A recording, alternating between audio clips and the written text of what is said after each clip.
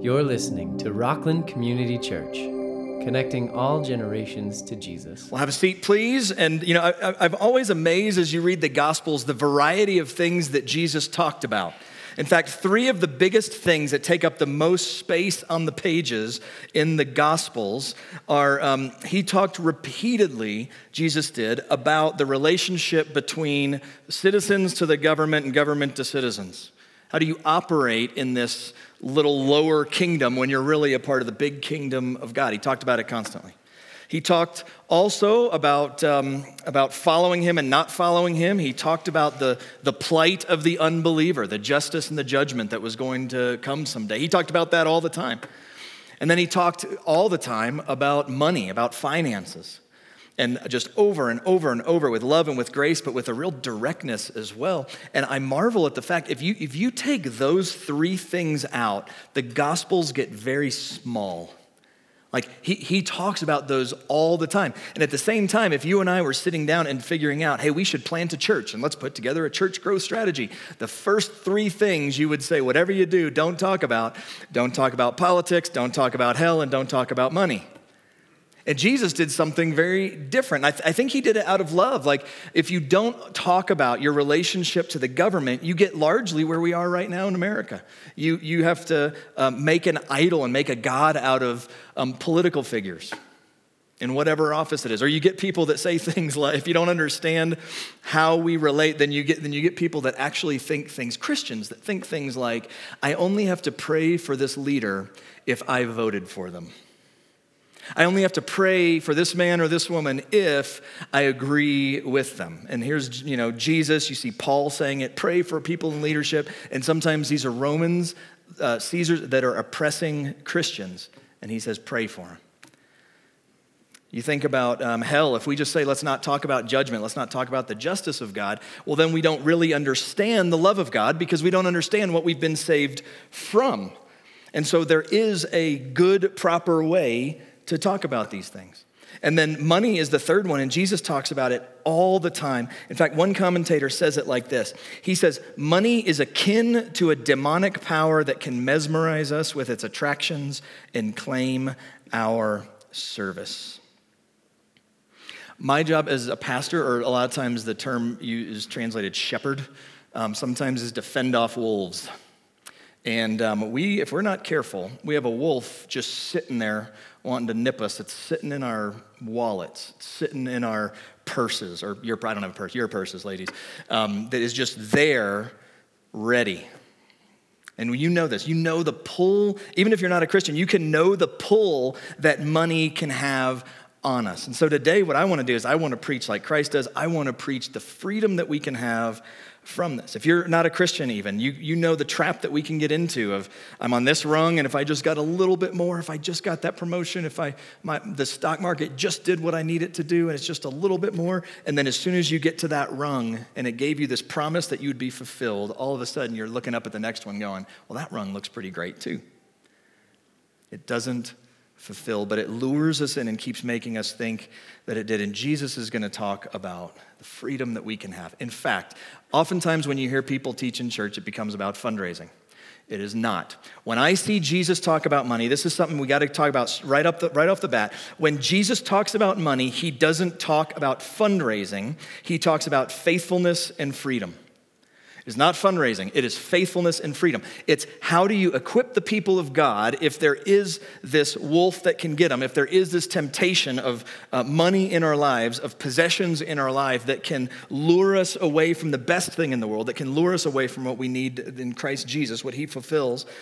If that is the case, how do we faithfully live in that? How do we find freedom in that? Because it seems like the only options we have are I either just sort of give into it or I don't know, I just try to give my money away and then maybe I'll assuage enough of my guilt and I'll feel better. That's not the strategy Jesus has either.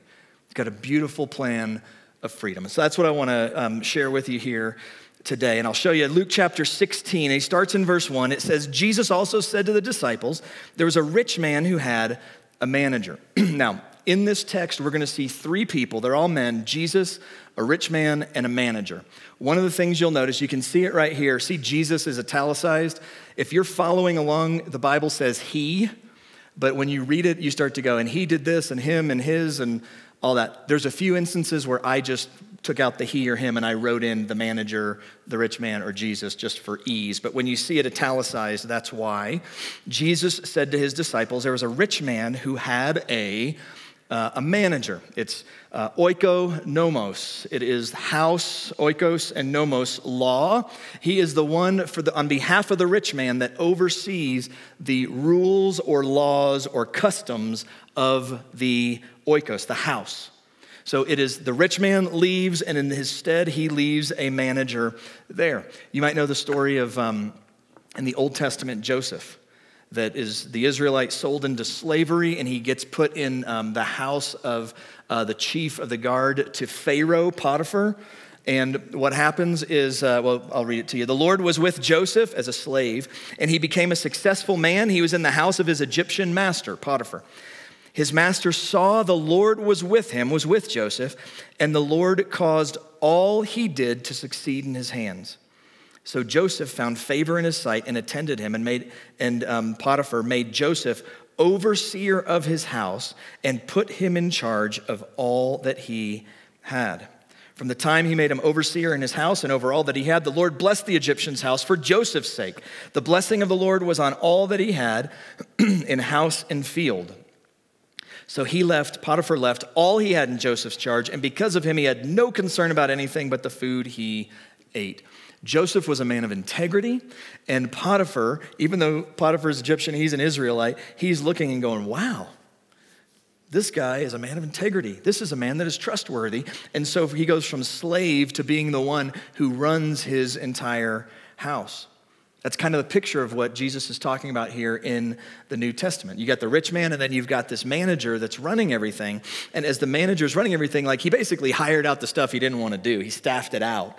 Okay, and as he does that, you can see now the rich man is now freed from having to get involved in all the little details, which can be a great thing, unless you don't manage it well, unless you don't oversee them well, unless there's no supervision, because that manager could easily be careless, lazy,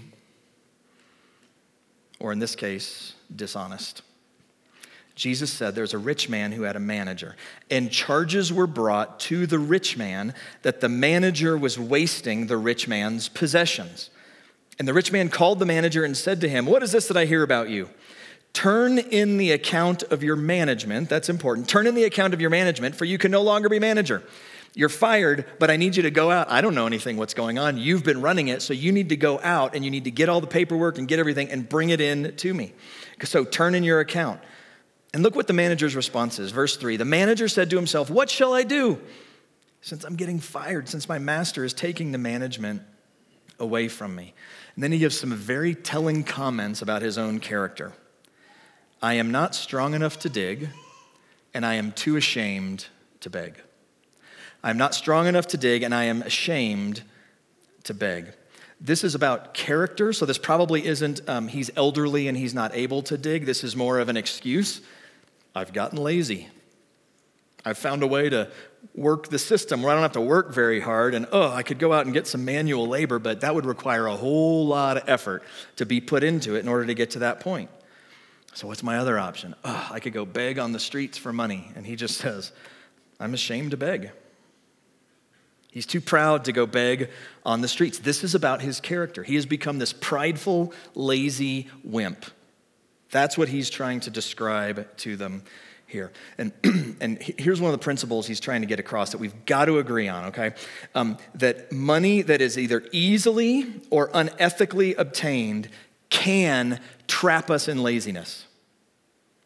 Money that we get unethically or money that we get real easily can trap us in laziness. That's kind of what's happening here. He's figured out a way to just get a little bit from his master, just a little bit of unethical, be a little unethical, and then all of a sudden he realizes, I didn't have to work that hard, and I got this, and there's a good chance I'm not going to get caught. I could just do that a little bit more, and a little bit more, and a little bit more, and it becomes this trap.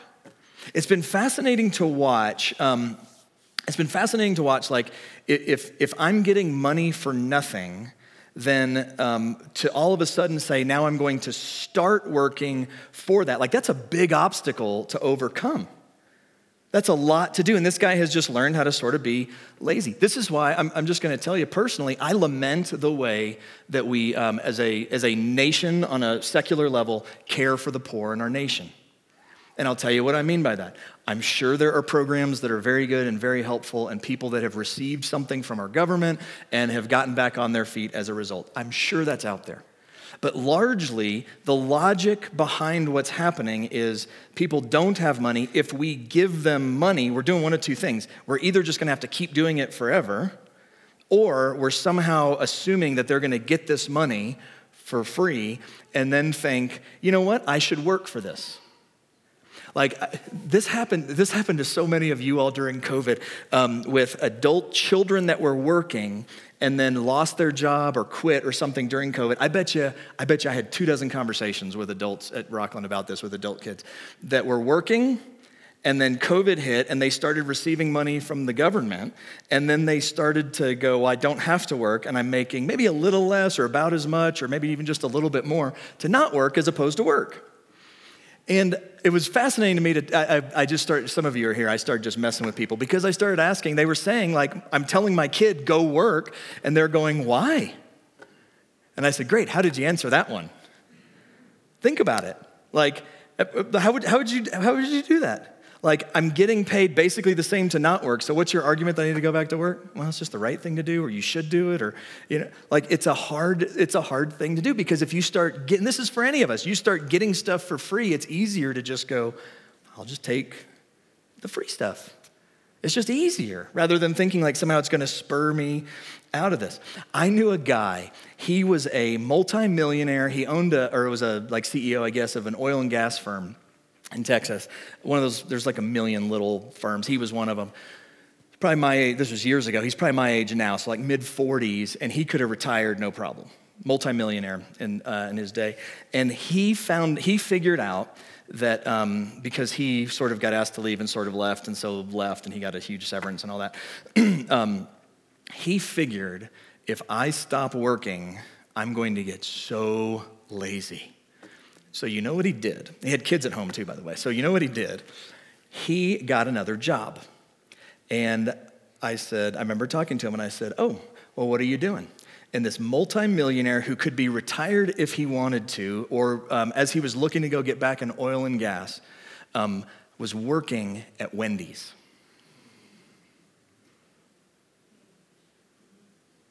He would tell his wife, bring the kids and I will serve you at Wendy's. Literally leave our multi-million-dollar home, which they had, get in the Lexus, drive to Wendy's and watch Dad serve you from the counter. And he said, I wanted to teach my kids this value of hard work. It's one of those things, I'm just telling you, and you know this, as soon as we start to sort of slip a little bit and just get a little bit lazy, it's easy to just go, how can I put in the least amount of effort and still gain things? And so I look at this guy and I go, I get it. Like, I get why he might have just taken a little bit here and a little bit here and then just figured out how to work the system. And so he hatches this plan. This comes from when he said, turn in your account. The rich man said, turn in the account of your management. He hatches this plan. In verse 4, it says, I, that's the manager, have decided what to do. Or it literally says, I have decided what I will do, so that when I am removed from management, people may receive me into their homes. He just used I or me 4 different times. This was about him and his life and his plans. He says, I'm going to go hatch this scheme so when I get fired, I've got people that are indebted to me. Look at what he does. Verse 5, so summoning his master's debtors one by one, he said to the first, how much do you owe my master? And he said, 100 measures of oil. Which, to give you, I tried to do the best I could with a conversion. 100 measures of oil is about 900 gallons of olive oil. That's a lot. It's about equivalent to 3 years of wages for a day laborer in that day. So I'm behind 3 years of all my money to your master, is what he says. And he said, take your bill, sit down, and write 50. Oh, now I'm only a year and a half. Like, you see what he just did? And then the next one, then he said to the other, how much do you owe? 100 measures of wheat. This is about 1,000 bushels, and some think it's close to about 30 tons of wheat. Or about, for a day, again, the equivalent of a day laborer, about 10 years' wages is what he owes. And he said, take your bill and write 80. He just gave him a couple years of his life back. So what's happening? Let me just say one thing in case you read a study Bible that may say this, and I don't think this is the best way to take it. Some think that whatever he owed interest was wild. You could just kind of charge whatever, and if someone agreed to it, then that was fine. And some think that he was overcharged so much that this guy had a change of heart and went back and said, oh, we've overcharged you. I shouldn't charge you that much, and so brought it down to a reasonable amount. I don't think that's the best way to understand what's happening. He gave one of them 50%, one of them 20% off. You'll notice he's not praised. In a minute, he does get some praise, but it's not for his character. He's been saying, I, me. It's been all about him. He is working the system here to try and get something. The better way to see it is that he is trying to make friends. That's what he said when he started it. Make friends with all these people in the form of money. What is one of the ways money can enslave us? When we are indebted to other people, it has power, doesn't it? I mean, this is a guy going and saying, I am going to basically give you a lot of money and give you life back. So you are going to walk around, wink, wink, indebted to me. Now, the next part gets very confusing because I would think the master would go, what? And instead it says, verse 8, the master commended the dishonest manager. Isn't that odd? He commended him, and then what does he call him? The dishonest manager. Way to go, dishonest person. The master commended the dishonest manager for his shrewdness. And he says, for the sons of this world are more shrewd in dealing with their own generation than the sons of light. About to be a whole lot of talk about shrewdness. Let me explain what it means. Shrewdness, you can kind of think of wisdom. It's almost parallel.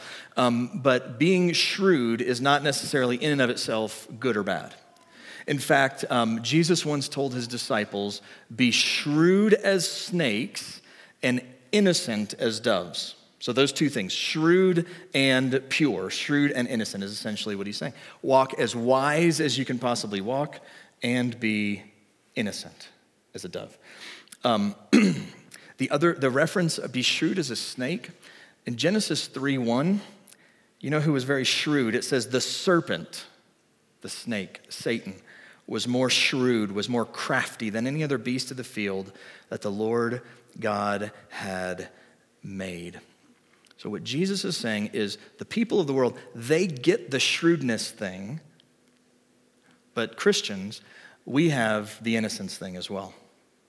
I'll show you more of this in a second. He says, I tell you, verse 9, make friends for yourselves by means of unrighteous wealth. The Greek word is mammon. If you've ever heard that in the King James, wonder where it comes from. So that when it fails, they may receive you into the eternal dwellings. So here's what he just said. He said, in the world, they know how to be shrewd based on what they see as eternal, which is this world.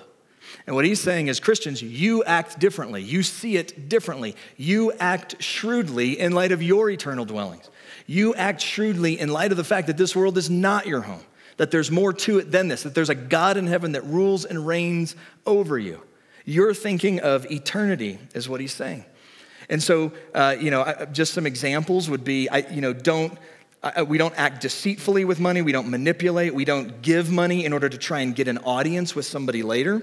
We don't give, we don't justify unethical business dealings or cheating on taxes going, well, now I can give more to charity. To justify it like that, we've lost the innocence of it then. If we think in light of eternity, we remember God and who he is, we'd say, I can be shrewd, but I've also got some boundaries that others don't because I'm a Christian. Or I just said it like this. I said, we spend in light of our eternity.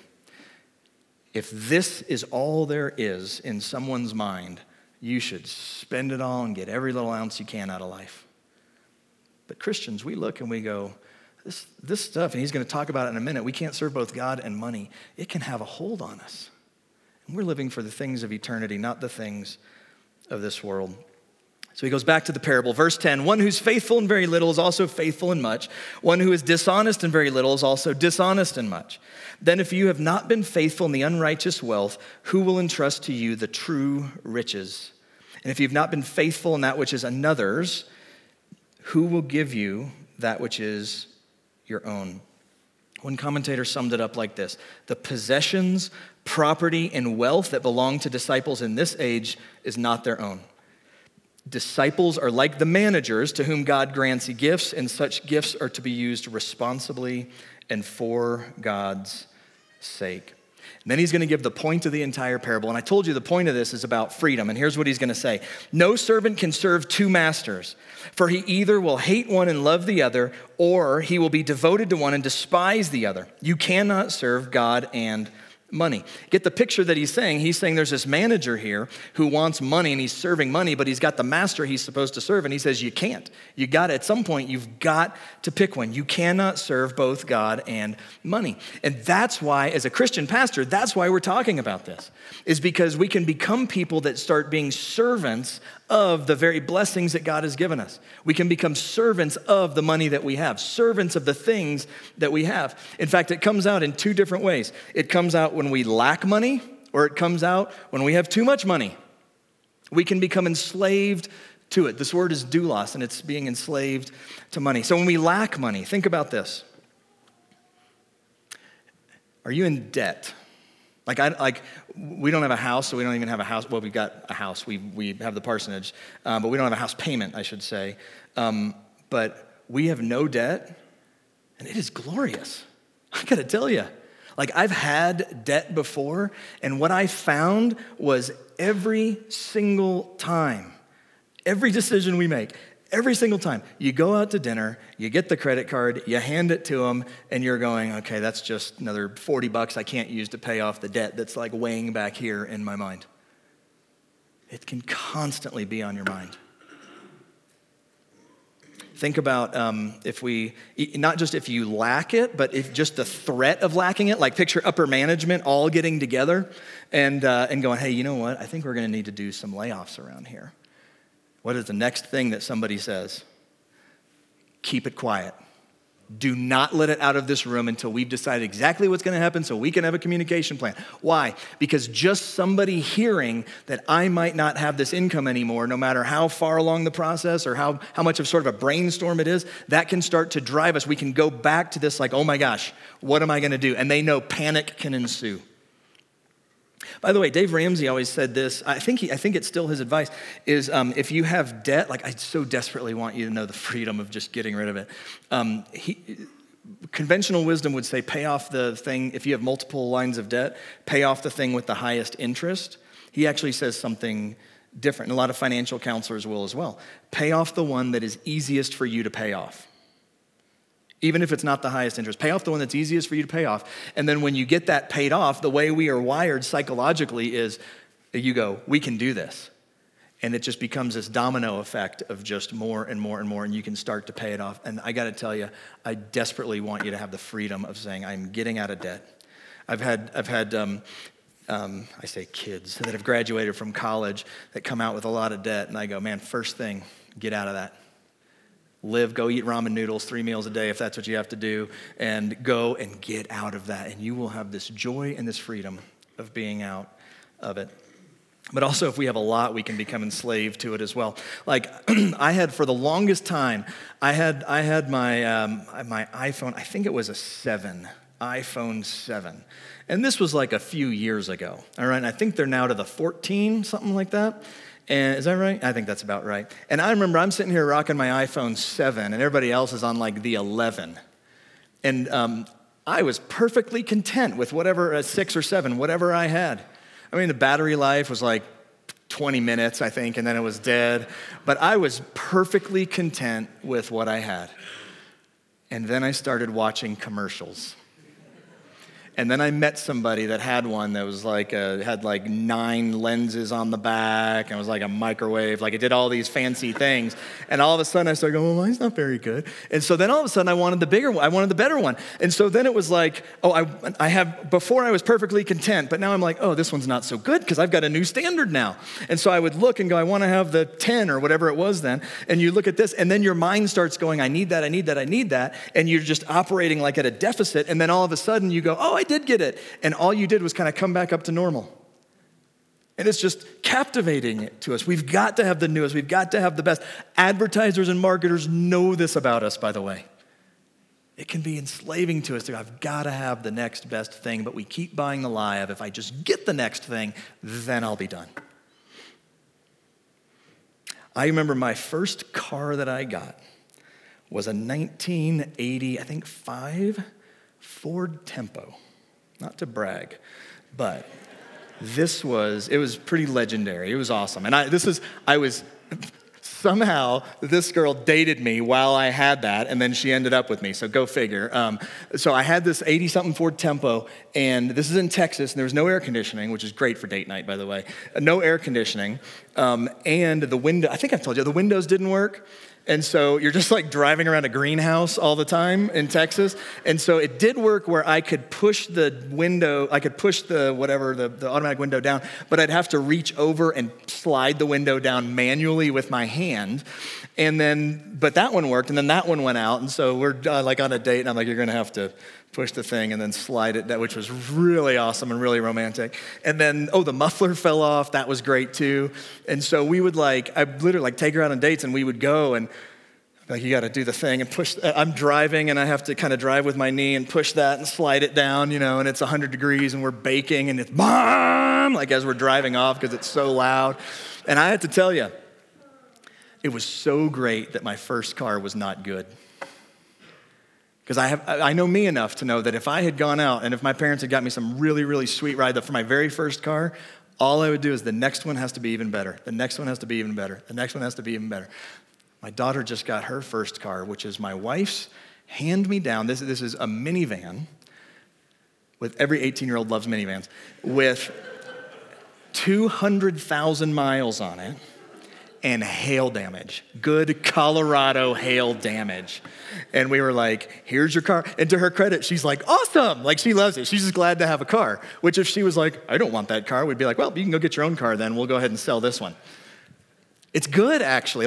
For me, anyway, I know it could set the bar too high, and I just have to have more and have to have more and have to have more. And I'm glad I had my little hoopty there with the Ford Tempo for my first one, because every car after that is amazing. It can trap us. God has given us a way. He knows our money can enslave us so many different ways, and I think you know this. I don't feel like I have to sell you on it or anything. But I'm just going to give you a couple real practical things, and I want to share something that I learned when I was younger that just completely changed my heart. And I want you to try and see. I want to try and communicate that to you. A bunch of different things about there's practical things we can do that will either move us into more slavery to money or can free us from it.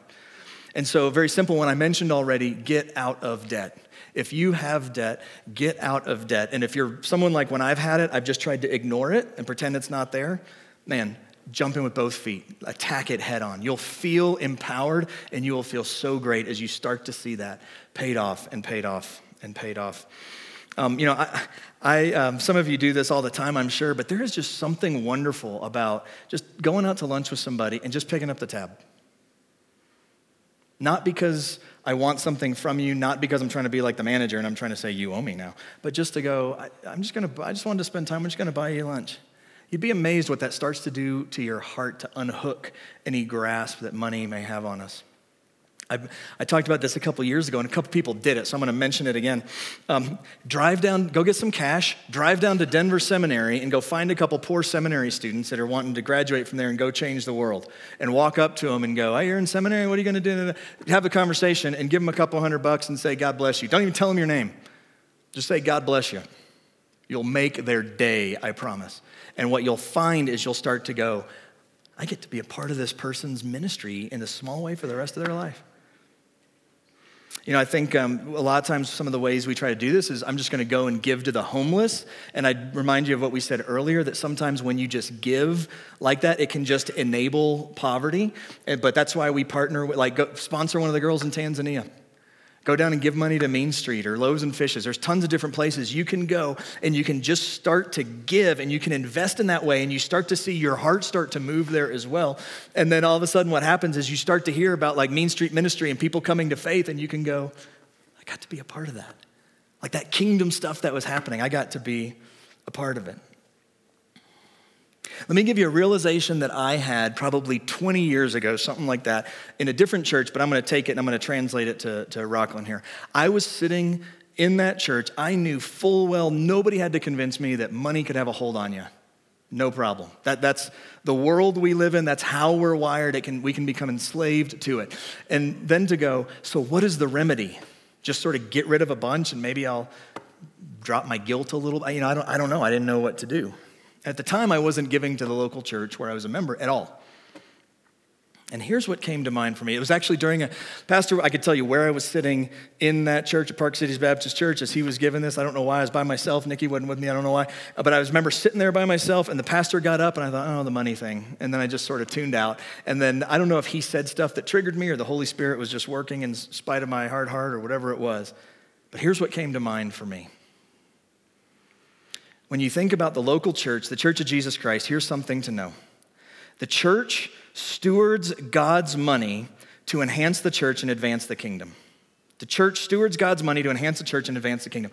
God has not just said you're going to be enslaved to money if you're not careful, so don't be enslaved. He says there are things you can do, practical steps you can take. And in that moment, I fell in love with this idea of financially investing in the local church where I was a member. Let me just tell you that, listen to how brilliant God is. The Church of Jesus Christ is the only place where the qualification to be a leader is godly character. It's not, we need a lawyer, we need an accountant. Let's get some people that are rich, so if we don't make budget, we can go, hey, can you write a check for a little bit? That's not how it works. The people that are called to steward God's resources as we as a body pool our resources together, their qualification is godliness and right character. And the only thought that they are to have is that the kingdom of God would advance in its fullness on earth in the time in which we find ourselves. So godly leaders, Character is the primary thing, and their only motive is to advance the kingdom of God on earth. And so I think about it like this. This is what came to me. I'm going to translate it to Rockland, but I'm going to tell you what came to me in that moment as I was sitting there ignoring the pastor's sermon. Don't you do that, but I was doing it. I just started thinking, because I wasn't giving it all, and I thought, when I give to this particular church where I was, when I give, I don't know if I'm the guy that can go down and sit with children and teach them and all that kind of stuff. But when I give, part of what I give gets to go advance the kingdom to that age. And I know some people are going, boy, I don't want to work with teenagers. God bless them. I want them to know the gospel, but I ain't going to go spend time with them. When we give, a portion of that goes to advance the kingdom with them. Think about where else could our giving have such a ripple effect to help support worshiping every single week with communion, with preaching and staff, worshiping through music, or contributing. Then when just a portion of what I do, I'm taking it to Rockland here, goes to minister like MOPS, mothers of preschoolers. We house them here. We host them here. And so when we give, that's a part of what gets to happen. We get to be a part of what happens with Alcoholics Anonymous because we have them on our campus as well. And when we give together, think about the gospel impact that we get to have. Community Bible study that we host here, we get to be a part of that. We have ministry outreach. We reach out to the Ralston teachers, to families in need, to Main Street, Clear Creek Rock House. We have Stephen's ministry. We have quilters and prayer shawls. And the outreach team has some money that if there's just a need in the community, people can come and they can dole it out as they sense God leading them. And when I give, I get to be a part. Oh my goodness. And the list just starts getting longer and longer and longer. Prayer cards, Operation Christmas Child. We pay to ship some of the stuff. We have a ministry over in the Netherlands that a portion of what we give goes there as well. We have events that bring in the community and equip people. I mean, think about this for a minute. you might be able to even like designate to a certain one, but like the thing that hit me that day was when I give, it goes to all that.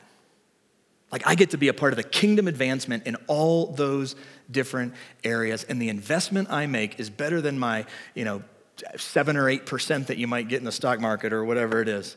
This is something that is eternal. That struck me that day. The other thing that struck me is oftentimes when we think of money, we don't really want money, we want what money provides. Security doesn't really provide security. Our security is in Christ and in Christ alone. Money is a poor substitute for that. Or pleasure or joy. Money doesn't really provide that. That's fleeting. Our pleasure and joy is found only in Him. Or sometimes money is about our status. You are a child of the King of Kings and Lord of Lords. There is no greater status that you could have. What I'm desperate for you and I'm desperate for me and my family to know today, I'm desperate for us to not be a slave to money, but have the freedom that Christ wants us to have.